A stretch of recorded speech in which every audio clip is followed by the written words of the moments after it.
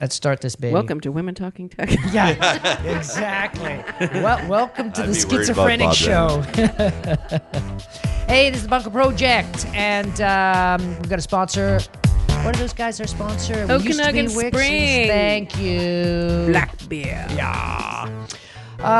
It's going to be a bit of a free-for-all today because my co-host isn't here, so I'm going to be managing everything. And I didn't have any show notes just to make it even more fun and interesting. We never use the show notes anyways, or the stuff we bring up in the show notes. You never tell us what they are anyway. Yeah. That's true. That's true. Why, you guys want to study so you sound intelligent and stuff? We do that for our show. Oh, just so kind. So kind. But All right. Tell you what, let me just, I'm going to pull up my Facebook account because I post so much great crap on there. Literally. Well, you can look at my Facebook. Your feed? you can look at Women Talking Tech stream as well. Oh, that's an awesome thing. We do. So are we online now? Oh yeah, we're live. We're going. Wow. We're happening. Oh, we're awesome. doing stuff.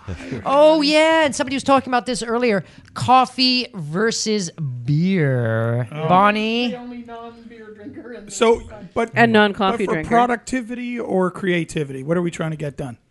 Creativity, actually. It was coffee versus beer. Which drink makes you more creative? Doesn't that depend on what time of day it is? Yeah. Well, I don't know. I mean, I think it loosens you up. If you got to do a bunch of sales calls, there's nothing like a shot of whiskey to get you started. You know? Hey, I got some stuff I want to sell you, but first, Wine where for was I? presentations. Yeah. A lot of execs still have a little bottle in their bottom drawer there for visitors. Well, I think, having a little tipple at lunch, it lubricates your ability to do business. I mean, back in the old days, in the 50s and 60s, like, Everybody was. they're doing martinis, man, like triple martini lunches. Holy crap. I mean, you've got a martini there. Did you do three? If you did 3 martinis, would you be able to negotiate a great deal? I think with 3 martinis, I would be able to negotiate many things. Well, there's a great saying. It's like, I love a martini, but 2 at the most. 3 am under the table, 4 am under the host. Oh! Jeez, I've never heard that one before. All right. So what do you guys think? Do you think going and having a coffee to get yourself buzzed or having a beer to just get a little, one beer, what's it going to do? To get creative and get that, being creative, it's like I have a blank page. How can I get started? And you get stuck there. You get the creative block there. Sounds like the round table question. Oh, do you want to do a round table question? Okay. No, that's a round table. Okay, yeah. we'll make it the round table question. All right. So, Mr. Big Mouth, you're up first. Hi, I'm Paul the Rock God at Paul the Rock God on Twitter, rockgod.ca, international karaoke superstar, I think, in my own mind. Anyways, coffee or beer? I think I'm more creative with beer. I think it loosens me up. I get too hyper with too much coffee, and it keeps me awake, but I'm not so creative. So I would. My vote is for beer. All right. Just one beer or a 6-pack? Well, the more beer, to a point. Yeah, my creativity improves with a few beers, and after about 6 or 8 or 10 or 12, it kind of drops off a bit. Yeah, you wake up the next morning and say, I'm sure I did something. I was really creative, but I don't know. I don't remember what it was. I don't know if it was appropriately creative. Sounds like Bob and Crazy TV Talk. Yeah. Man, yes. I totally. Well, we did the. I'll talk about it later. Paul, Nosy Paul, you're up. Nosy Paul, coffee or beer? Well, I'd have to say I'm definitely more creative on beer. But at the same time, as soon as I've read them after a coffee, I'd start deleting all the tweets I've ever done on beer. So it's swings and roundabouts. Tweeting on beer, very good point, dude. Don't do it. Oh, okay. Well, that's we'll do that as a second round. Hi. Jay Dean. It's Jay Dean. I'm at Bifrost Systems. Coffee or beer?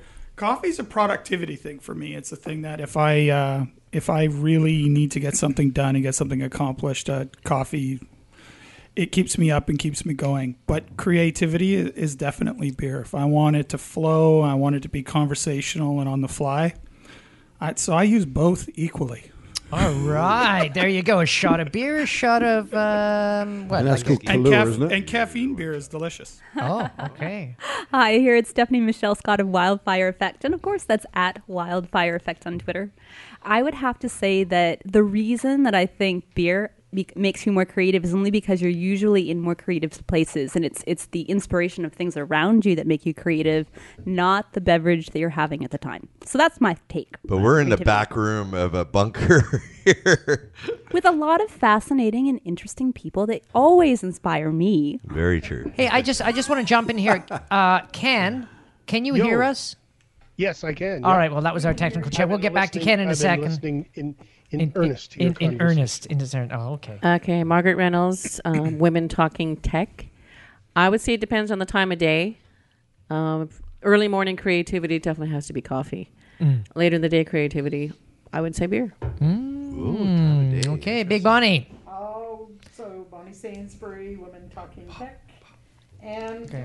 I do Hang like on for a beer. sec, Bonnie. We're not getting any Yeah, volume. can't Check hear to see Bonnie. if your mic's on. Can you twist the mic there? Yeah. Is it on? No, it's off. Okay. Now try it. Bonnie Sainsbury. Yes. Oh, see your sexy voice. At B Hello, Sainsbury. Bonnie. And Women Talking Tech. Beer. Yeah. Beer. Beer. Oh, Well, when you that's come to the simple. bunker show, you just usually have a Coke, though. Yeah, I don't drink because I take pills that say do not drink. Oh, She that's takes just pills to be. She hogwash. takes pills to be creative. I know. I take pills. There you go. I take Yeah. pills to be Oh. creative that say no alcohol. Yeah, the little blue ones. LSD. Yeah. Well, every time my doctor gives me pills, I'll say, "How much can I drink with these pills?" And he said, "Well, you can't drink." Well, I can't take those pills because I drink professionally. I mean, it's part of my job description. So, look at that, the mountain man. He made it in. Hey, I got your mic here, dude. Okay. All right, we have a surprise guest coming in today, but we're going to continue the round table. The question is, are you more creative on coffee or on beer? So, Sanj. Sanj, you're up next. Sanj Sukrkar at Genesis Designs. Twitter handles at Genesis Designs. That's Genesis with a Y. I'm going to echo what Margaret said. If it's in the morning, certainly coffee. In the evening, Irish coffee. Oh, he's All going. right, very well done. Very Wow. well done. Ken? Oh, yes. Yes, Ken McGrath at Ken AMCG on Twitter. Yeah, for me, I don't really drink coffee except when I'm working. So what does So all that the tell time. you? Yeah. How creative are you? When I'm at a job somewhere, or I have it for as pleasure in the afternoon. So yeah, if I'm working, I guess it's coffee. Okay, cool. But I mean, Yeah, but it's not really, not but it's really booze. the question is more about not working, but the creativity part of that. If you're being creative, what works better for you? A cup of coffee or a beer or 2 or 5 or 10? You're on Do you want to have coffee a beer right now, aren't you? Do you want to drink a beer and think about it a little bit and come back to us? Yeah. All right, and I'm just having a little something else. shot of red rum. That looks like dark rum. No, man. it's a shot of black spiced. Ooh, he's such a classy guy. Okay, so the head first working for you, Simon? Yeah, they're good. All right. So Mike- we got a special guest here via Paul. Yeah. Turn on the mic. Here. Oh, is the mic not happening? There you go. There you Just go, give it a that's better, test because Yeah, there you Now go. you can He's hear not my quiet. dulcet tones. Yeah. Oh, maybe dull tones. Normally I'm loud enough I don't need a mic to be honest. I just stand outside and It's yell like, and people pick up on the Wi-Fi. So I'd like to thank Paul for basically influencing me, have you coming on the show. Tell us a little about yourself. What do you do for fun other than drink beer and coffee? I'm a comedian. My name is Simon King. I'm a comedian. Some would say somewhat professional comedian. I haven't done anything else for well over a decade. So what can you do? That's my life. I travel around. I drink lots of beer and coffee, which are two of I think the most important for you. I don't like how we're fighting over which is the best. I think that's like picking a child. You can't do that. We're not. agree. That's wrong. We're not. You're gonna be like, oh well, beer's. Look, I've spent a lot of time with beer, and beer and I, we love each other. All right, but coffee motivates me to do things. Coffee gets me going, and beer brings me down. Coffee's like the yappy dog. It's like, yeah, we should do so. We should hang out. And beer is like Notice the big- coffee on the right. Oh yeah, that's coffee 4. Super But extra large To be grande. fair, I'm just starting my work day, so by the time I mean, if you were drinking beer before you went to work, well, then you'd have to talk with the boss. Well, thank God I'm Thank the God we're all boss. Thank God we're all self-employed. Somebody's been crapping in the supply closet again. I'm gonna be over here touching my toes next to the printer. Yeah, I'm a comedian. So, That's what it is. as you can tell, we do have a comedian in our midst. So we're going to basically throw the show in that direction. So I just wanted to ask you, like, you've been a comedian for like what? How long? 13 years, yeah. So you started what? You were 5? When I was 5 years old, yeah, and I was always a funny kid. No, I have a youthful smile. I have an old liver, so that works out well. I have a youthful smile. No, I started. I've been on stage since I was like 7 years old as an actor and stuff.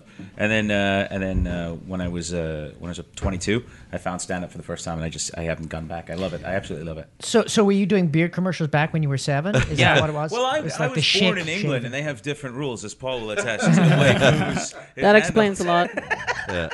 Yeah, look at him. Paul's slightly my future. That's what I look at. He's God. He's my Jacob Marley just to show up. Change your ways. Any advice? That's so sad. You know, if you can't be a good example, serve as a warning. Yeah, precisely. Have you updated your suicide note today? I did. I changed it this morning. I put check out the podcast before I, just because I want to. Maybe I'll be like Van Gogh and people will like my things after I'm gone. Yeah. Probably not. No. But I'm still going to cut off an ear. Stay tuned. Hey, there's an app for that. Don't worry about it, man. For It's like, ear hey, yes. Here you go, honey. Tortured post-impressionist app. Like drink absinthe and use iPhone. Perfect. Fantastic. Everyone loves it. Oh, hey, speaking of using social media when you're drunk or drinking absinthe and stuff like that, do you... Why did you look over here? Do you I know. I saw that too. And it was like, speaking of being hammered, it's like, what are you lazy? Well, girls, you're a social media specialist, and I know you're not supposed to tweet We or never be on the internet drunk when you're drunk. tweet. Speak Never for drunk. yourself. What about if it comes out? Hold on, you can sober tweet? You're changing everything. Using social. Oh, yeah, that's a good thing. Like the whole social. I'm very confused by social media. I don't really. So like, are we all. try, and I don't understand. Some people are so good at it. Like they're so good at Twittering and stuff. And I post things that I think. My buddy, a comic named Frank Calcanea, he's really, really funny. He's got like tons of followers. He's kind of quasi-famous dude. He always says, he's like, I follow you mostly because I love your Twitter meltdowns. Because like about 4 o'clock in the morning, I'll just start, what's wrong with the system? And I'll just use it like this weird 140-character manifesto. One after the other. I think that's my suicide note. It's all my tweets put together. Eventually, people will be saying, we should have seen it coming. Yeah, we really should have exactly. seen it coming. No one said anything at all. Yeah, look at this. He's hashtagging death every third It's like, line. I'll tweet But it's something. hard to see it when it's broken down 140 characters at a Precisely, time. right? You don't Yeah. see the whole message. But you gotta cry for help in little bursts. Now, I'm going to ask Bonnie, isn't there a piece of software that enables you to do that, when you can stack them all together? Oh, yeah. Buffer. Buffer. So there you go. Buffer You app. can, you can buffer it. Oh man, that would look like the craziest. I think about this because I'll tweet stuff like, "Yeah, the government shut down. Maybe we should lend them the Queen to keep them going." And also, then the next tweet is like, "Eyelids are weird." So like, it makes no sense. Oh my god. Hey, I That's want just to. like It sounds mine. like my I want to show. see that as a storify. I think that'd be a fantastic That storify. What's a storify? You can make a video of all your tweets. All right. What? Oh, a bunch of vines. Oh no. Oh, I want to be We the got the producer techies going. for We a got bunch the of techies vines. going. I'm Uh so oh. confused by all this. Okay, so let's give Simon some advice here. For imagine he's sober, and Give me a minute. You sound like my grandpa. Yeah, okay, Imagine he's sober for 1 minute. what should he be? How should he be using Twitter to help his fans have a better time when he's on stage and stuff like that? He should be the same person on Twitter that he is on stage. Have you what seen him on happens. stage? Yeah. Twitter I don't is care. not big enough for that. I mean, No. it's not loud enough. You know what I But did? You can be You loud. tweet Still in all need to caps. be you. Yeah. I take the nuggets of I mean, if you read Yeah. my Twitter feed, it is like having a one-way conversation with me, which is probably the best kind of conversation to have with That's me. right. Really, you don't want to enable this behavior, but yeah, no, I do. I do tend to tweet. Like, one of my favorite things to do is I'll find like a trending topic that's got something that I got a lot of meat on it that I can play with, because I use Twitter as a writing tool sometimes too. So what I like to do, it's a really good stretch out for my brain, because the kind of comedy I do is ranty and social and political stuff, but sometimes it's nice to go for that goofy stuff as well. And so when there'll be like a hashtag trending thing that's really fun, I'll do that. In fact, most of the followers I have come from that, just because people will retweet. They'll see something stupid, and they'll retweet like stuff like change a sitcom by losing a letter or things like that become like the government shutdown is trending right now, and I went to town on that for a bit just because I find that stuff funny. That's stuff I talk about anyway. Yeah, it writes itself. But it's also current, so people are looking at it. Precisely, yeah. So it's like, and some you got to be careful, like the Kenyan mall shooting and stuff. You can't have to be sideways on that because some people get a little offended. But then again, having said that, I think also as a comedian, you kind of part of what you do is, I mean, I noticed that when there's a tragedy, particularly comedians will tweet stuff and kind of use the guise of, well, I'm being funny to get away with it. And sometimes it works and sometimes it doesn't. One of my favorite comics is a comic named Doug Stanhope. He's extremely on the edge. He's extremely, he's a very, very good comic. But he also lives in a world without a filter because that's how he's able to do what he does. So like you were saying, if he changed what he did on Twitter, the people that follow him because they like they would be missing out. So I think your job, is to be as genuine as possible, unless you're playing a character like Drunk President or something like that. No. What happens if something tragic happens in your life, like you bomb? Do you tweet about it? To give you an idea of the way comedians deal with stuff, like I was extremely close with my grandmother, and the day she died, 4 hours later, I was on stage making fun of her because it was the only way I could deal with it. But it's the only way I can deal with it. My family would do that. And a woman came up to me after the show. And she said, "Oh, that was really funny, but you should be careful because someone's grandmother may have just died." And I was like, "My grandmother did just die." And she's like, "No way." And I said, "Yeah." And she said, "You're a freaking monster," and threw a drink in my face. And the other comics started laughing because we knew that's how you deal. So when I get problems that I can't really deal with, I seek to express myself, and so Twitter, that does happen on Twitter sometimes. By and large, I'm careful. You can't please everybody, and and it's like my family deals with tragedies with a lot of black humor. Yeah, it's one of the best ways to do it. I think. All right, so Bob doing. I went all TMZ. Exactly. He looks like Harvey too. He looks like Harvey. Who's Harvey? Right? And then this is really. Who's Harvey? Oh, the host of TMZ. Got a cup. Yeah. Oh, Paul, you're so Hollywood. And what's your Twitter ID there? At Unfamous. At Unfamous. That's a nice one. Wow. You can see by the following that I have that it is true. Well, it'll go up a little bit tonight. Oh, look at that. That's nice. How many listeners do we have to the podcast? 52. Yes. 52. Yeah, exactly. Wow, So and they're it's all online all-time- today. Growing every week. Wow. That's By better one. than my draw in Vancouver, so that's good. That's more people than I can put in a room. Well, you just got to book small rooms. That's what I try to do. Yeah. You're like, It looks fuller when it's super small, huh? private show or stuff like that. Well, there's People no think, telephone we booths feel on the it's street anymore. A comedy show in my car. Oh. 5 seats. Comedy cab. I would love to there. do a comedy series actually with limos, and the ticket is that you go on a street corner and a limo pulls up and you get on. There's a comedian there, and you get 20 Surprise. minutes of the comedian, and then it stops. You get out, and another limo pulls up, and there's a different comedian. You do 10 comedians with like 50 or 60 people, and just driving all around town. That's a great idea. Isn't that totally 50 cool? or 60. Yeah. How big a limo are you talking? Well, you'd have like 30 different Party limos bus. and different. Party bus would work a little better because then you can Yeah. stand up. Yeah. Because if I could stand it, because sometimes. Are you a stand-up comedian or a sit-down I'm comedian? a roll around. I do weird stuff. Sometimes I got a bum knee comedian. I'm just like, That throws some It salt was on the ground. Funny, rolling I it. just did just for laughs, and when I was there, my back was hurting really badly. I don't know what I did. I must have finally Too much drinking. Finally realized I was in my 30s as opposed to my 20s. I was like, "What's going on?" And it's weird how they give you back pills, but it's my front that needs help. Yeah. My back's not the problem. But and I was like, the first couple nights I was there before I found the benefit of just medicating with Maker's Mark. But the first couple of nights I was there, I was like stooped over and I was like, this is so sad. And I'm like walking around like and then like give it up for the super energetic. I'm like, just get me to the stage and I'll do my jokes. Give me a wheelchair. Just roll me up to the microphone. Here he comes, Grandpa Sadness. Oh man! Which, as we all know, is the Dutch Santa Claus, isn't it? Grandpa Santa Claus. Yeah, a piece of coal for you, and you get a carrot. Fuck you! I want the coal. This chocolate has maggots in it, Grandpa Sadness. It's the worst Dutch accent ever. So I want to know, how long have you been mixing your medications? I eat a lot of pills, I find. Because I figure if people drop them, they're probably going to take them and they were good. Hey, if they dropped, if they'd seen they dropped, then they would have picked them up for sure. I mean, If you just walk into any emergency room and start twitching, they'll give you shots at anything. It's Wow. great. It's There you really go. good. For the dry spells, the yeah, time exactly. between. It's like, I'm trying to tweet. I need the red one. Yeah. Bars don't always open until like 4 or what the hell, right? So sometimes you got to make do, Yeah, Figure that's true. yourself. That's true. Well, that's why I have my own winery. Oh, wow. Hello. Yeah, I in know. the I go meantime, in you'll and never people get whine at me all pregnant. the So time. just keep taking the but pills. Yeah. All right, let's get back to some reality here. Social media and a black beer. Oh, there you are. Aha. Thank you. We found you. Bonnie, you've been stalked by 3 chicks. So who? Doesn't get much better than that. I tell you. ladies. Yes, but you know, this chick has over 100,000 followers, so Yeah. you want to be followed by her. That's like Jonestown numbers. How do you do that? That's, like, that's great. You can start a cult. She Like keeps cult them of Bonnie. You're just alive. gonna start Like rolling cult of around in a Bonnie. Segway with like a long robe. Hello, minions. No, that's why we started Women Talking Tech.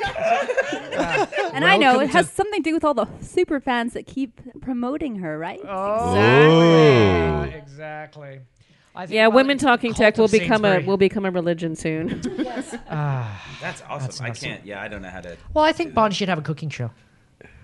You know, Sainsbury. It sounds like some sort of dessert. Well, Sainsbury Steak, is isn't a it? famous. Salisbury, dude. Salisbury. I know. Sainsbury. I said sounds like. Sainsbury. Sainsbury. I Sounds know. like Salisbury. Sainsbury is a grocery store. It's like, you know. That guy's from Australia. He doesn't know what he's talking about. They eat kangaroo down there. Aussie And they Paul. put that red Have radish you thing ever had inside stuffed things. pouch for Thanksgiving? It's so good. Oh, Seriously, yeah. it's made for stuffing. Oh, With a side of wallaby. hey, somebody left a Joey in here. Oh, ouch. Okay, politically incorrect. Sorry, everybody. We have some fans in Australia. Okay, we have one. And the only reason he but hangs he's not out is here because I today. said he was cool and his daughter thought it was cool and she's a teenager. So for him, it's like, He is cool. We actually have a lot, Is he? but the rest are just wallabies. So wannabes? wallabies. Oh, okay. It's hard because you have to listen to the podcast upside down there. Oh, yeah. That's funny. That's hard, yeah. I'm not a We've been scientist, talking about it, yep. I'm not a doctor of science. I don't even know if that's a thing. The microphone goes down the toilet the other way as well. So, every time I Does was my listening- career go the other way down the toilet if I go to Australia?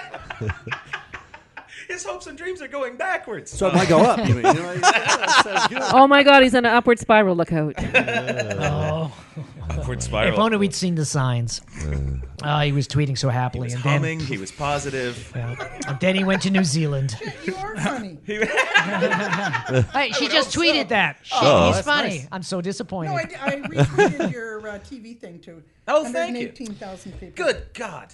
Hey, That's it- a lot of power for one 118. woman to have. I know. Have you weaponized them yet? You should weaponize them. You really should. You should make them That's all, Monday morning. You should make them all go to like one no frills all at once at like 11:55. Just be like, we're going to the no frills, and just like everyone grab a turkey. Like just complete madness. Just can you imagine what's happening in here? They just came in. Just like one clerk, every cashier on now. Just people running up with turkeys. Just mayhem. That's insane. Bonnie told us to. You should all just take up one bike lane. Just do it. Just all ride one bike lane. The mayor Ideas would to have what to do with conniption. your followers on social media. See, that's what you need. Yeah, Hey, that's a somebody good just asked article. a question. Hey, sorry, dude. We got what is the subject that you guys are talking? Yeah, I that's apologize. Co- I do that's a this hell of a Comic question. social media. Comic. It's like basically we're doing a comic version of our show, which is basically like our show. It's kind of a regular show, just a bit more official. so I'm gonna put that. There may be some social media, there may be some technology, there'll be a lot of beer and digressions, and other than that, hold on. Well, yeah, that is. If we digress, we get to drink a beer, and this show is Yeah. being all friggin' digression. Oh, so there you go. But I do have a question for Simon. How do you manage your fans? Like, do you have actual fans, and do you have a fan club, or do you newsletter, or how do you manage them? First of all, thank you for the liberal use of the word fans. I appreciate that. My parents will be glad you called them that. They will be so happy that you said. They're one of them. Anyway, no, what I've tried to do is I try to stay as in touch as possible, because the good thing about this being such a small, sort of like me being so under the radar, is that I can actually have communication pretty regularly with the majority. I mean, people send me emails all the time from they email me through through my site sometimes. A lot of time through Facebook and. So you have a website, I have a and website, yeah. so people email you through there, and Yeah, so they email me at thisissImonking.com. People go on there and email me, and I basically answer all those emails unless something extremely busy is happening. I can't get to them. Most of the time, I'm right on the other end of the email. So I just I just been doing some correspondence with a guy in Hamilton who saw one of the latest. And what's your little clip I Facebook page? Just Simon King. I don't know what the URL is for that. It's just, I think I'm the only one with a sign that says comedian, and I just look sad. So you'll find me. But Twitter has been really good for that too, because I can like Facebook. So I split my Facebook into two. I keep my personal page where I'm a little more communicative, but I try not to promote shows too much. Other than podcasts and stuff, I'll do that. But on my fan page I use it almost exclusively for promoting shows and trying not to. I try not to inundate my personal page too much with promotion, because I try to keep them a little bit separate. But also it's so my fan page is a good way for people to communicate, because the great thing about Facebook is people can actually directly contact you, and if it gets weird, because it has got weird sometimes, there's been a few people that it gets a little bit weird. I can only imagine what it's like further up the ladder, but for me it gets I know that feeling. You ever do that, like you're reading an email and it starts to take a south turn on you and you're like, oh my god. Like I got one from Paul the other day, said come to this podcast in the back room. And I came in and it was all these people, like I thought it was an intervention. I thought it was a one-on-one, for God's sake. And I was just like, oh my god, this is how it ends. I would have dressed in my tux. It's like the Pesci scene in Goodfellas. I was like, it's just begun so far. Right? But that communication is so great, and I love the fact that I can actually do that, because in this day and age, like back in the day, and before all this, it was basically email, and that was even, and before that, it was even harder. And now I have this kind of comfort of distance where I can actually, if it gets a little weird, which it has a couple times, I can back off or make it, because sometimes people will add me on my Facebook regular page that I don't know. I try to only add people that I know have 3 or 4 mutual friends, or that I know from real life, because otherwise it does get, and then you're accessible on chat all the time, and then people they get into your life a little bit, and it gets a little odd. So I try and separate my personal life very much as much as I can from life. How personal is your personal life? That's what I want to know, because being a comedian, your life is out there. You go on stage and you go, bleh, here's my life. No, it's how much you want to put on there. Like me, I don't put nothing personal on any of this stuff. It's all my. I know. But Paul, you have to have a little bit of you come across. I mean, part about social media, it's totally me come across, but I have no personal information. Like basically, that's. Yeah. Well, here's case in point. Now, Paul. Sorry, the Rock God's been coming here for what, like a half a year, almost a year now. About a year, maybe. And I thought he was just a specialty karaoke singer. And then I found out like he's this high-end coder dude who does this computer shit. It's like secret. So there's two works totally for special government separate things. And you wouldn't know Two totally separate things. So it's very, very weird. And I do that. I have my own fan page underneath my Facebook, and for my karaoke, and then split it. Yeah, karaoke, and I find it because business is another one, etc. As a comedian, a lot of comedians, like there's two kind of distinct styles of comedy. There's internal and external in my belief. And most comics are internal comics where they talk about themselves in relation to the world. I'm an external comic where I talk about the world in relation to myself. So I don't really need to talk about my personal life too much because I don't find it that funny. And so because of that, not a lot of people have too much access to who I am in that way. So I don't feel any need to allow people access. Like if I was the kind of guy who talked about marriage and kids and stuff like that, if I had those things and I talked about that all the time, well, people would be aware that I had those relationships. But because of the kind of comedian I am, I talk about politics and society and lifestyle. And those are universal topics that don't require too much personal access. Now, people have personal access to me in the way that they know who I am as a person. People know what city I'm in. They know my sensibilities. They get a rough idea of my politics and my feelings and things and everything. But they don't need to know anything outside of my life. And subsequently, like right now, they're doing there's a documentary being done of me, and I had to be very careful as to who, because the guy wanted to talk to a bunch of people in my life, and I had to be very careful to who I let him talk to and who he wanted to talk to. Like your cat, your dog, you know. But like I've been in a relationship. That cat talks way too much. Like I've been in a relationship for almost 14 years, but she comes to shows once in a while. But our life does not involve stand-up comedy. Yeah. My life involves stand-up comedy. Her life involves school and whatever she does. And then together, we don't bring those things in because it's not necessary. So people know that I'm in a relationship, I guess, from my podcast and stuff, but they don't really know who she is. We don't link too much on Facebook because I don't want people on my Facebook page being... Because I got a couple of weirdo comments early on when there were more pictures of us together, and I was uncomfortable with it, and I thought, I'm making the decision to be in this life. This is my life. Now, she's an adult and everything. she can do what she wants, but she's made it very clear that she doesn't necessarily want too many people having like her Facebook. She has like 80 people on her Facebook because they're people she actually knows. Well, you're gonna have 52 more crazy people knowing about your relationship now because you just told all the 52 people. Yeah. But it's true, like, so you have to maintain a little bit of distance, and I'm lucky because I have the benefit of the kind of material that I do doesn't require me to be too open about my personal life. Okay, now so going back to the question about how do you manage your fans? So you do mailing lists, or is it just like post through your posts and through your shows? Normally he uses a cattle prod. You know, get the hell in the box. Get back in the box. You like this? They're a wily bunch. Oh, you see through me. Wire, duct tape. Well, what I do is, in order to communicate with them, Twitter is actually quite useful, and a lot of when I'm in, depending on where I'm in a town, I built up a sort of a small kind of word of mouth following in the larger cities in the country. So, like, I just did a show in Toronto not that long ago, and in order to get people out, we tweeted it and everything else, but a lot of it came from people in and around who knew. So it's actually kind of a neat old school way of doing it, and it's kind of like it's the equivalent of being like bringing your friends over and go, listen to this record, this is great, and then everyone goes out and buys it. Frampton Comes Alive.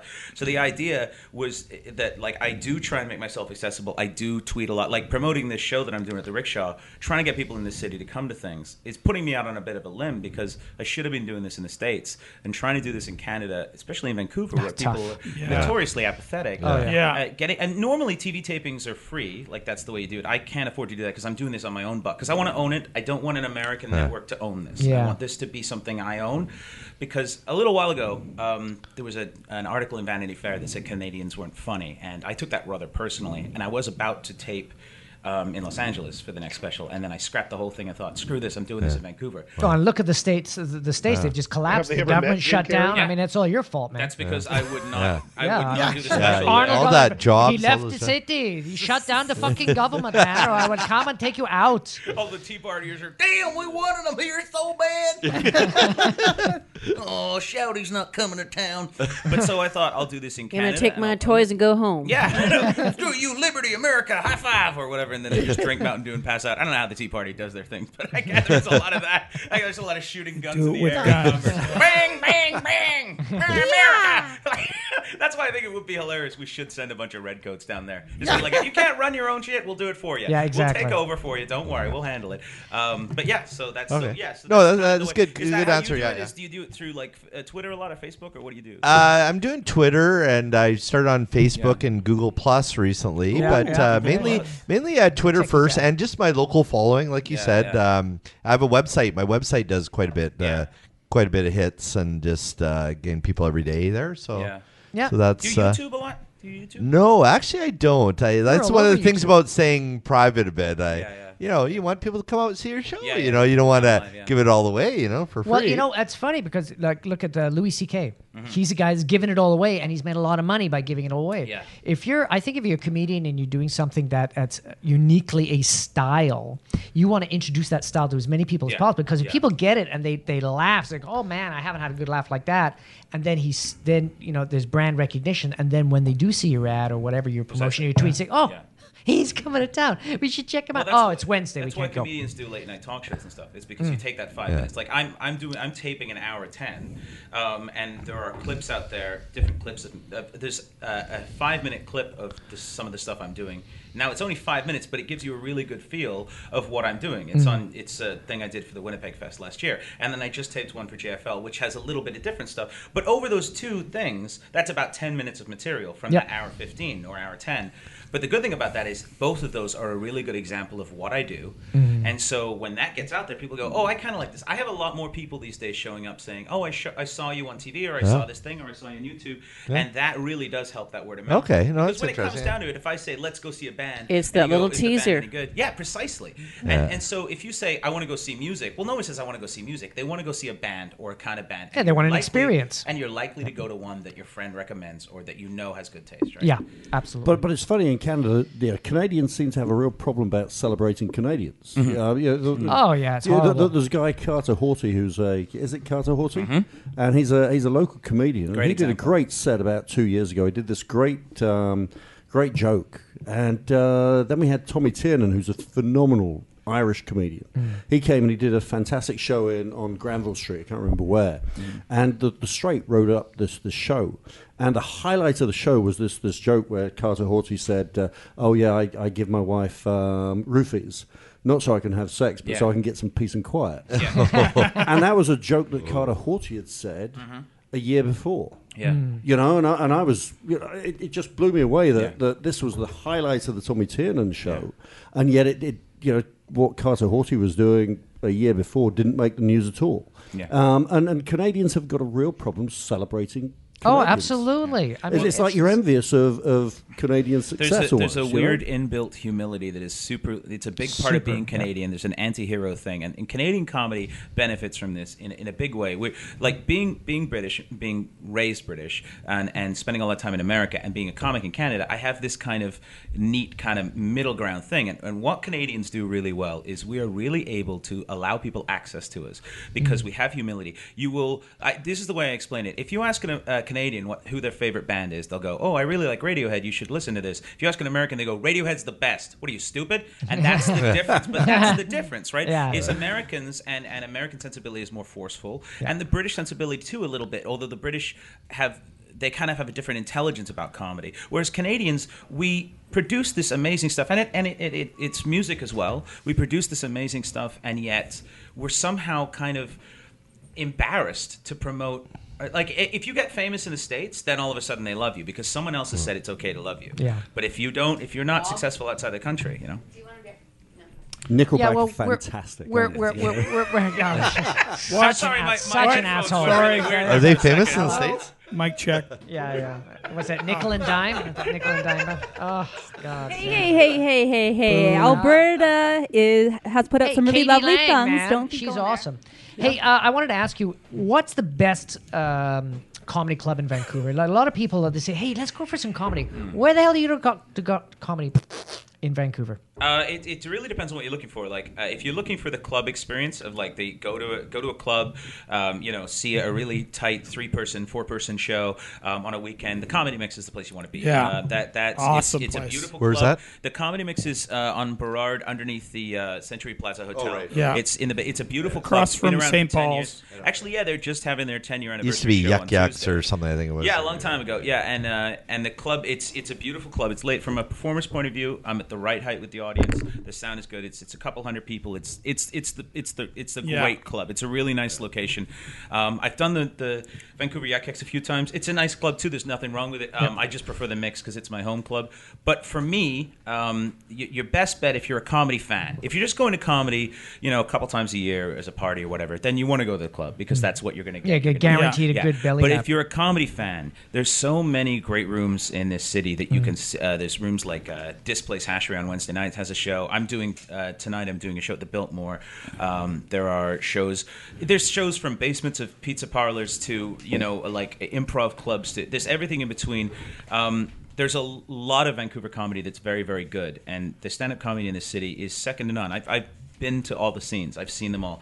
There's something strange about this city, and part of it is because what we talked about how, like, we don't celebrate our own in a way. So there's this weird kind of quiet competition amongst ourselves. It's not aggressive, but it's like there's so many good comics, and there's so many people who are successful and extremely good at what they do, but without being, too famous to sort of like to kind of be alienated. So there's this weird group where, a friend of mine just moved back to Australia, and he said the weird thing is he listed up a bunch of comics from Vancouver, and he said guys at this level are famous in Australia. He's like, but they're not famous in Canada because it doesn't. Like, our next biggest city that we can do shows in is Victoria. Yeah, which is a ferry ride, or you got to drive. Like, I often drive 16 to 18 hours to do shows. Well, that's the interesting thing. I mean, we're talking the same kind of thing with our business about, we're promoting something for our company, and it's like, well, where do we go next? Do we go to Calgary? No, closest city is Seattle. We have to cross the border. You go Seattle, you go Portland, and San Francisco is almost equal to going to Calgary or going to Edmonton. Absolutely. It's and your so population weird. base is so much higher, and the economy in California is so much stronger. Yeah. Calgary is the next biggest hub for Canadian comics. I will spend the majority. I mean, I'm just after I tape this thing, I'm basically on the road until New Year, and I will spend most of the next 2.5 months in towns like Tisdale in Saskatchewan and Provost in Alberta and like these little tiny towns doing these gigs because that's how you survive. Now, if you get to Toronto and stuff, there's more there. But if you're a Western comic in Vancouver, being based out of here, there's probably a handful of comics who are full-time comics in the city. And there's way more who should be, but most people have to have a job to survive because it's way too hard. It is unbelievable just how few people go out and watch comedy. I mean, like, I went to see Dwight Slade. Who is the guy who was, Bill Hicks's writing partner. And this guy, I mean, like, phenomenal. Bill Hicks was, I've got a list. It's Jesus, it's John Lennon and Bill Hicks. And Bill would Dwight be sad he's Slade. third. Yeah. He'd be like, really? Jesus beat me? And they all Sorry had about similar that. hair. Yeah, but It's kind of like being beat by Santa. I got beat by Santa one year. 'cause none I of your asked for perversions, Chinese please. This is a decent So, family so show. do you It's, do you have to perform? I said do you have Santa, to not perform, Satan. being to beaten a by live Santa. I don't want to know audience? about that. What? Is there a reason why internet comedy, why entertainment hasn't gone into the internet? Stand-up comedy is a unique and interesting art form in that it's one of the last true free open art forms. It's one of the last. It's very much like being a town crier, especially if you're saying something that's a little bit charged. But it is. And so that instant response is so required for because I make. Even if I say I'm going to do this hour, like I know the material I'm going to do before I walk in, I still have to make minute adjustments based on the way the audience is perceiving it because it's an interactive experience. It's the feedback. It is. It's the energy you get. And so that's why it's sometimes when you watch a special of a comic, it's not as good as seeing them live, because they are making minor adjustments for because an audience full of people is like an animal. You have to kind of treat it with you have to respect and you have to understand it. So making that leap to the internet is very hard. Because we don't have that instant feedback. Even with something like having people in a room and being able to see their faces and read them and communicate with them is super important, for at least for me, for what I do. Yeah. I believe a comic's number one skill that they should have is reading a room. And so when you move it to that level, I think you can still get the jokes out, you can still do, but then I think you lose that intimacy. So I think I prefer small rooms of people even to large ones. Like I've played 5,000 people. I prefer 500 or less. That's my favorite because I can see them with the low ceilings and like we're all in it together. Yeah. It feels to me more honest and more like it's you have to grow bigger to survive. I think So that being said, I'm just wondering if Google Hangouts, do you think is going to be something that comics are going to embrace because they actually can connect with their fans on that type of that way? Okay, what's a Google Hangout? That's the thing on Bob's screen. That's on Bob's screen. Two-way video. Yeah, that's right. Two-way video. But But it's a small audience. But it's a very small audience. well, no. But what you could do is you could have you could do 9 people. You could invite 9 super fans, make it a competition or whatever at the club. Blah blah blah. We'll invite you, and then you do a private show for 9 other people. That would be interesting. But the thing is, But this you're gonna have broadcast- 10,000 people But this listening. broadcasts live to YouTube, right? So then anybody become can a- watch and it, but you will only see the 9 that would faces. be interesting because then you Yeah. get people because especially if they know who you are, now you're dealing with people who know what they're getting before they walk in the room. So now you can go, and that's where I'm hitting my head on the roof right now. Is like I have a lot more I want to say and a lot more I want to do, but I still have to go on the road and I still have to go to Grand Prairie and explain to them for 15 minutes the kind of comic I am before I get into the stuff I really want to do. Oh. Now that's why the small rooms are good because you can kind of play around here. There's no pressure. Vancouver's great for being able to be under the radar and try what you want. But when you get out there and when you work, you have to have a certain. So, like I look at I just recently just worked with Doug Stanhope and his crowd. They know who he is before he gets in the door. Yeah. Oh, yeah. And I mean, some of them are really messed up human beings. Like they're really weird human beings. Yeah. But the It's bottom not line subtle. is, he said some stuff that I'm like you. Even Doug Stanhope couldn't say that in a room full of people who didn't know what they were getting because he still offended people. Yes. Like Carlin was walking people on his last tour. Carlin, you Yes. pay $100 a ticket to see George Carlin, a man whose career is taller than him. And still you're walking out.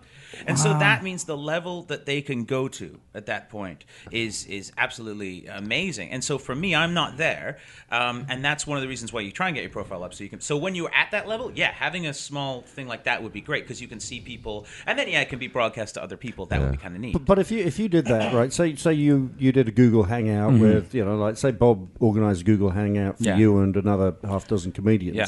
If you then banged that out over Google Hangout, who would own the rights rights to it? It would be the person that account it would be connected to, right? The person, basically, if I did it through my account, then it would go to my YouTube account. Yeah. boom, So boom, it should boom, be my him blog. doing it if he was doing it. So- Simon so would could do you- it so and is this being organize it, recorded, and or then is this just streaming invite Actually, people. it's streaming. Snapchat? No, it's streaming and being recorded. Both. Yeah, Yeah. yeah. It goes to you. And So what could you happens you is- charge people to join the hangout and to listen to it? No, or- it's not a monetized type of thing, but it doesn't not matter. yet. What you YouTube can is do- monetized eventually if you get enough YouTube is views. talking about it. Oh, yeah, Yeah. they're talking about. Okay, YouTube, well, there you go. YouTube is talking about it. I think the Oh, exposure they is need so to. key more than anything else. I'd love the ability just to access, because I have fans in, like, I have some fans in Thunder Bay, for instance. There's no foreseeable way I'm getting to Wow. Thunder Bay this Yeah. year because just there's no way to do it. Yeah. Do a But it would be private great show to be for able 'em. to offer Yeah, them and go, look. exactly. Or, like, if people... You could do a crime and get sent there.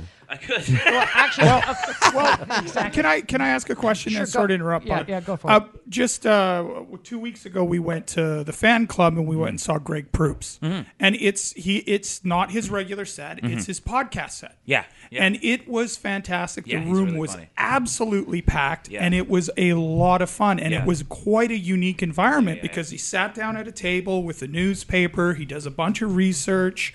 He researches the region he's in, and he's definitely an intellectual comedian. But he's all about baseball, weed, and the Constitution. Like he's an amazing guy, and that's different than his stand-up. His stand-up is fantastic. The but Greg that- Proops from 2.5 Men. 2.5 Men. I don't know. Is No, that- he was no, from, no, he was from different. Whose Line? No, he's from really? Whose line Okay. is it anyway? Yeah. And He's amazing. Yeah, He's really fantastic. But it was Actually- an amazing show, and it's different from a stand-up Yeah. show. It's completely different. Yeah. But the audience that comes there, and he, then he puts that out in his podcast, and you get to listen to Yeah. that, Yeah. and it is a live It's specific environment to that room, yeah. And on the podcast, I thought it was very comparable in terms of I listened to his podcast before I went and saw him record a live podcast. It was very comparable. That live recorded, But it was stand-up. that little bit for you as well. Like Yeah. that being in that room. Like I just did Nanaimo and Ladysmith back to back. And I don't know if you know where those, but Ladysmith it's a much smaller, much different. So Nanaimo, I go there and we sold it out. It was great. We were at this rock pub called the Queens. It was awesome. We were drinking, we were having fun. I was screaming and yelling, and we did like an hour or so, and it was great, and it was fantastic. It was a lot of fun. And I didn't have to ease them into it at all because I had a reasonable belief that about half of those 110 people were there to see me. So right away, I had a good part of the audience on side, so it was good to go. Ladysmith was a different story. Ladysmith, they were not aware who I was, most of them, with maybe a half a dozen or so. But what I did do was I wanted to give them the same show that I gave in Nanaimo, basically, because I don't believe that geographically they should be disqualified from getting the material that I want to give them. Also, that's what I want to do, and I'm at the point now where I've got just a little bit of screw you in my system and go, this is what I do. But in order to make it acceptable and palatable to the room, I had to change the way into it. So instead of starting with something really abrupt and really sharp and political and social and blah, blah, blah, blah, I did a couple of little jokes to let them know what kind of a dude I was, what kind of comedy they were going to get, and I slowly but surely made it a little darker and a little weirder. And then when I hit them with the stuff, they were totally on board because they knew who I was. And then by the end of the set, we were all fine. But if I didn't do that extra 5 to 7 minutes at the beginning, it would have been a harder battle. It still would have worked because I still believe they would have got it because they did. But why not make that little adjustment? Why not make it a little bit easier for anybody in that room who may not have even seen live stand-up comedy before? Because the amount of population that actually sees live stand-up on a regular basis is so small. Yeah. It's like 1 to 2% of people in this country go to stand-up comedy, and in Vancouver you could think it was less. Yeah. So, well, that's why I'm such a huge fan of podcasts because most of the comedians I really know right now and I go see on a the regular podcasters. basis is Yeah. because of podcasting.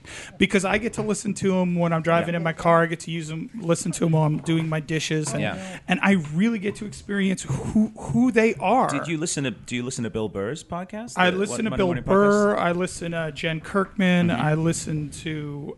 Stanhope's got a good one too, actually. I didn't know Stanhope had one. Yeah, it's crazy.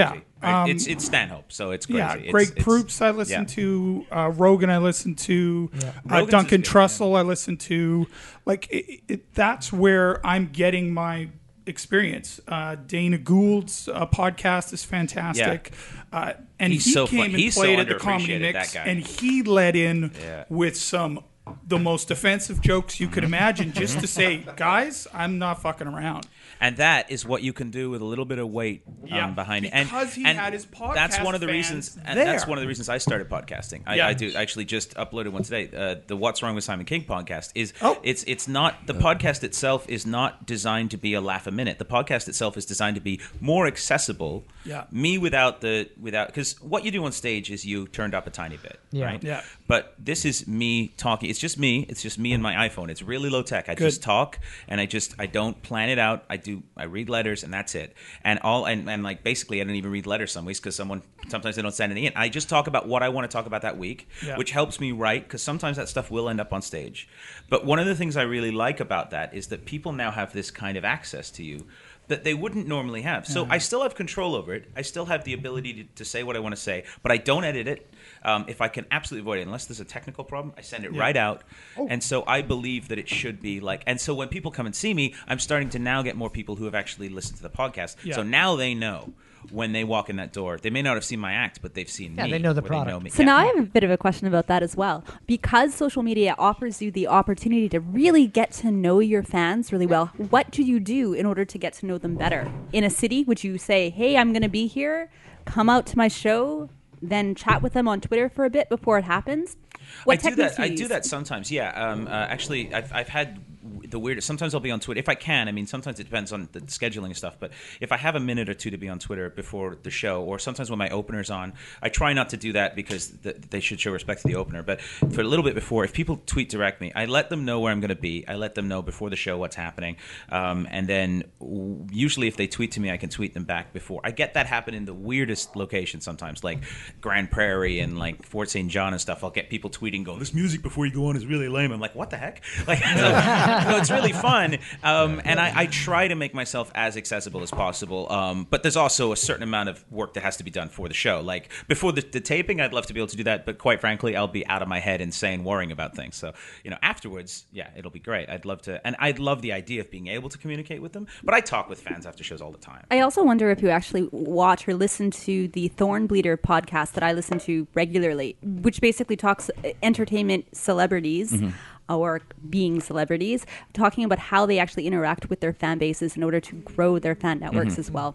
And if you haven't, I would suggest I should listen to that, actually. Really you know what? I travel so much that podcasts are, I just love. Books on tapes and podcasts are like the thing that I love. And that's like interacting with. I will talk to anybody after shows. In fact, sometimes if I'm selling CDs and after shows, sometimes I'll annoy people trying to buy CDs because I like to chat. Because I do. Because it's part of the fun of this for me is I get to meet a lot of people. Like a few months ago, I was doing a show up in the north in Alberta, and after the show, a couple of dudes who were working for Halliburton came over, and one of them started getting really drunk, and he started spilling his guts. Oh boy, he had got booted from Texas or whatever because he worked on Deepwater Horizon. Ooh. And he came north because he wouldn't shut his yap, and now he's up in the middle of nowhere in Canada getting drunk, spilling his guts to me. And at this point, his friends left. Like I knew it was over the line because they left. So now I'm sitting here, and this guy's like, "Let me tell you the truth about that stuff," and I'm like, I can't, I'm not going to go around saying who said it or anything, but by the same token, this information is now in my head. And I want to share some of it in some way, because we all know it's crooked as all hell. There's no, but now I've got a first-hand account of a guy who was inspecting concrete casings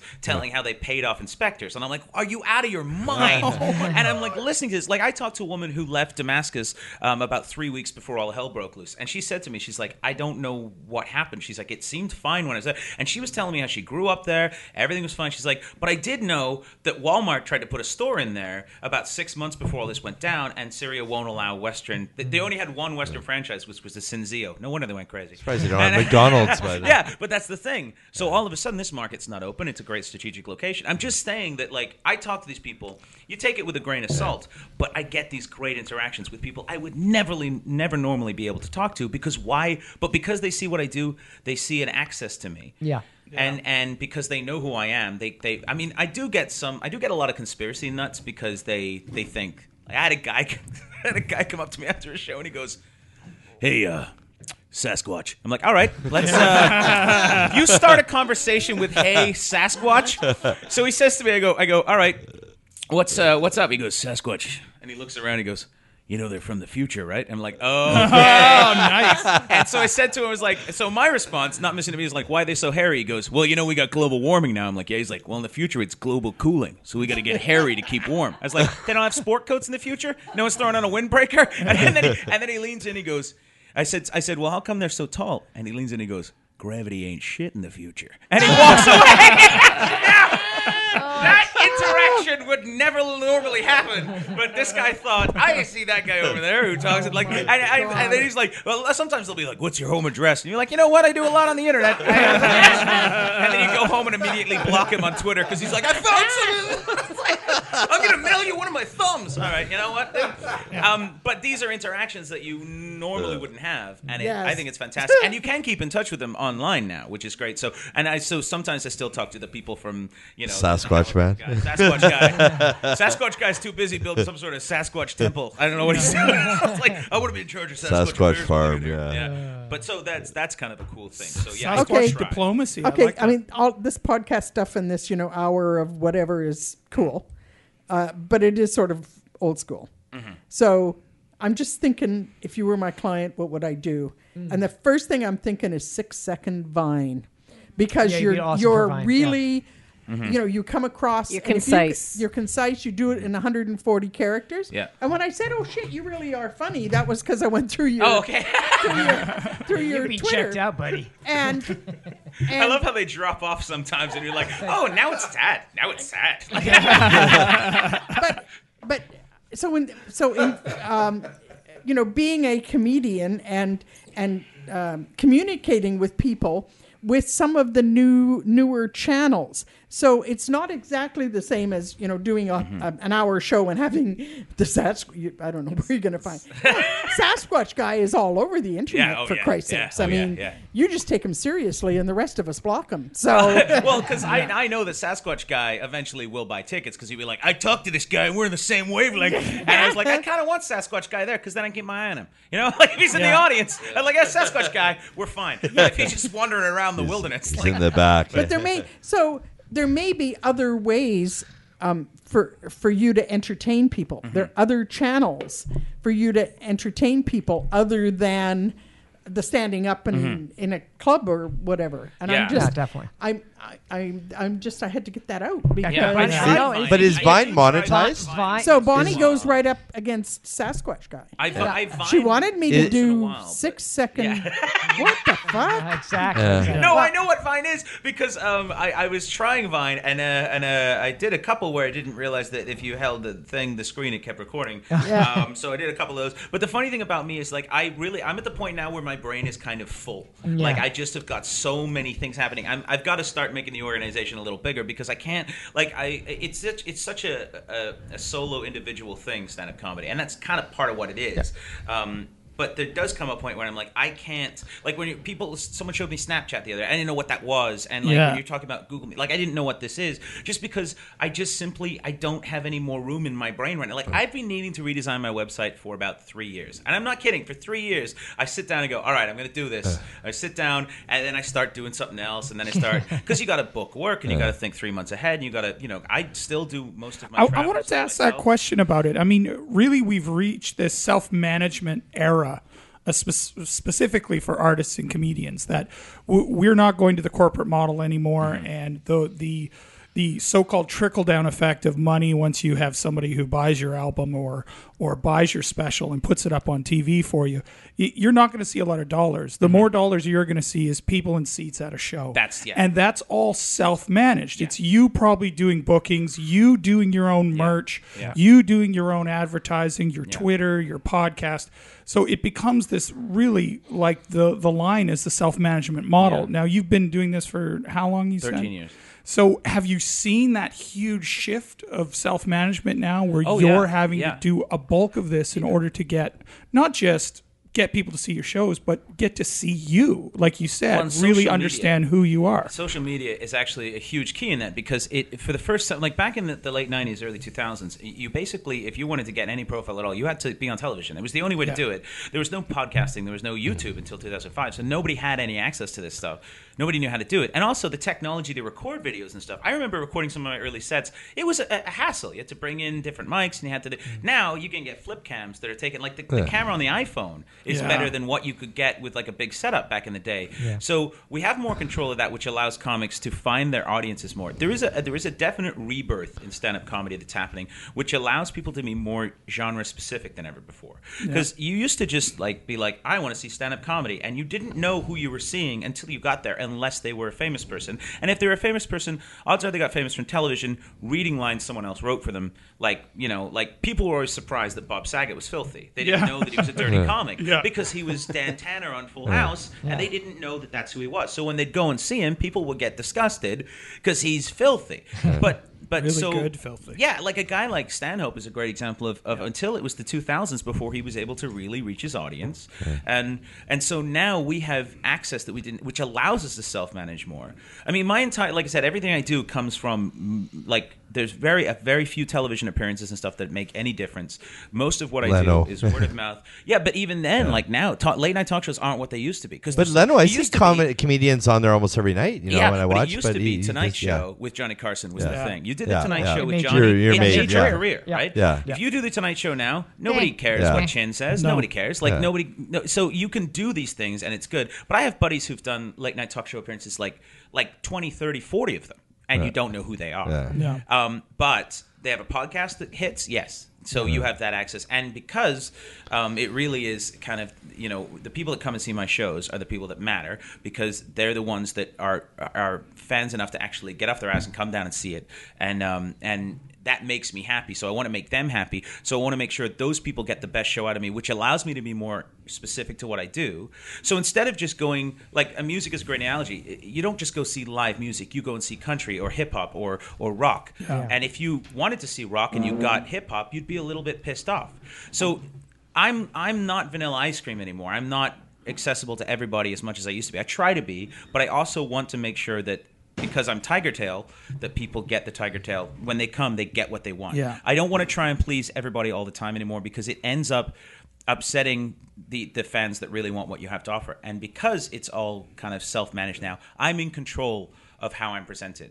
Because back in the day, I still have managers and stuff, but back in the day, they would say, you know, you have to do it this way, you have to do it that way, and you have to conform. Now I don't, because there's a market for everything. So this special, the reason I'm doing this up here and having control myself is because I have control. Because I can say to them, if a network doesn't want it, we go to the next one. We go to the next one, as opposed to them paying to film it and then saying we don't like it and get rid of it. Yeah. Okay, so I'm gonna jump in. Sorry, guys, we're running out of time. Yeah. I know you got to go to a gig really quickly. Sorry. How do people get a hold of you? Where do they go? We know your Twitter. And what's this gig? Yeah, okay. Oh, I got to go to Paul Anthony's Talent Time at the tonight at the. Oh no, I meant sorry. Your rickshaw. I'm taping my new special. It's called Furious. It's like I said, we're taping it for like for television, so it's like a proper setup. It's at the Rickshaw Theater, October 12th. We're doing 2 shows, an 8 and a 10:30. I'll be slightly drunker and more surly for the late, so that might be the one you'd want to catch. You can buy tickets at live@rickshaw.com, or you can. I mean, the event's all over the place now, and they're $5 online. That's it. Nice. Like I said, as cheap as we can to get people out. Stanhope gave me a nice plug for it too, which was nice. So I think we'll get some heat. And I really taping a special in Vancouver is risky, and like I said, I kind of hope that this works, because I really want Vancouver is a world-class comedy scene, and it would be nice to be able to tape something here that gets shown all over North America. Feature the city. That has the city, and it's not just Canada's more than Toronto. Somebody call the mayor. Can you plug the podcast? Because I'd really be interested in listening. Oh yeah, to my that. podcast is called What's Wrong with Simon King, and I publish it every Wednesday. It's a half-hour podcast, and it's just basically me rambling and being a maniac. It's on iTunes. Kind of what you got tonight. Yeah, pretty much. It's just like this. You know, it's that I don't need participation from other people. It's just me and booze. But I sometimes I record them when I'm on my way to gigs in the car. Sometimes I record them in hotel rooms. I try to make it it as organic and natural as possible. So it really is just kind of like hanging out and having a beer. And so it's a very low tech thing, but people seem to like it. It seems to be received. And sometimes I'll rant and rave, and it's not always hilarious. It's not always serious. It's the mood I'm in that day at that time. So it's kind of neat that way. It really is open access. And then of course on Twitter at Unfamous or Facebook or whatever, you'll find me. All right. Hey, I just want to say a big thank you for our sponsor, Okanagan Springs Brewmeister Black. A friggin' awesome beer. You should try it out, man. I should give it a whirl. Yeah. Damn good beer, man. Thanks for joining us. Amazing. Thank you very much. All our participating audience, great job. Ken, being very patient with us back there. I'm going to run away, so see you in a couple weeks. Bye, guys. Thanks. Bye-bye. Right.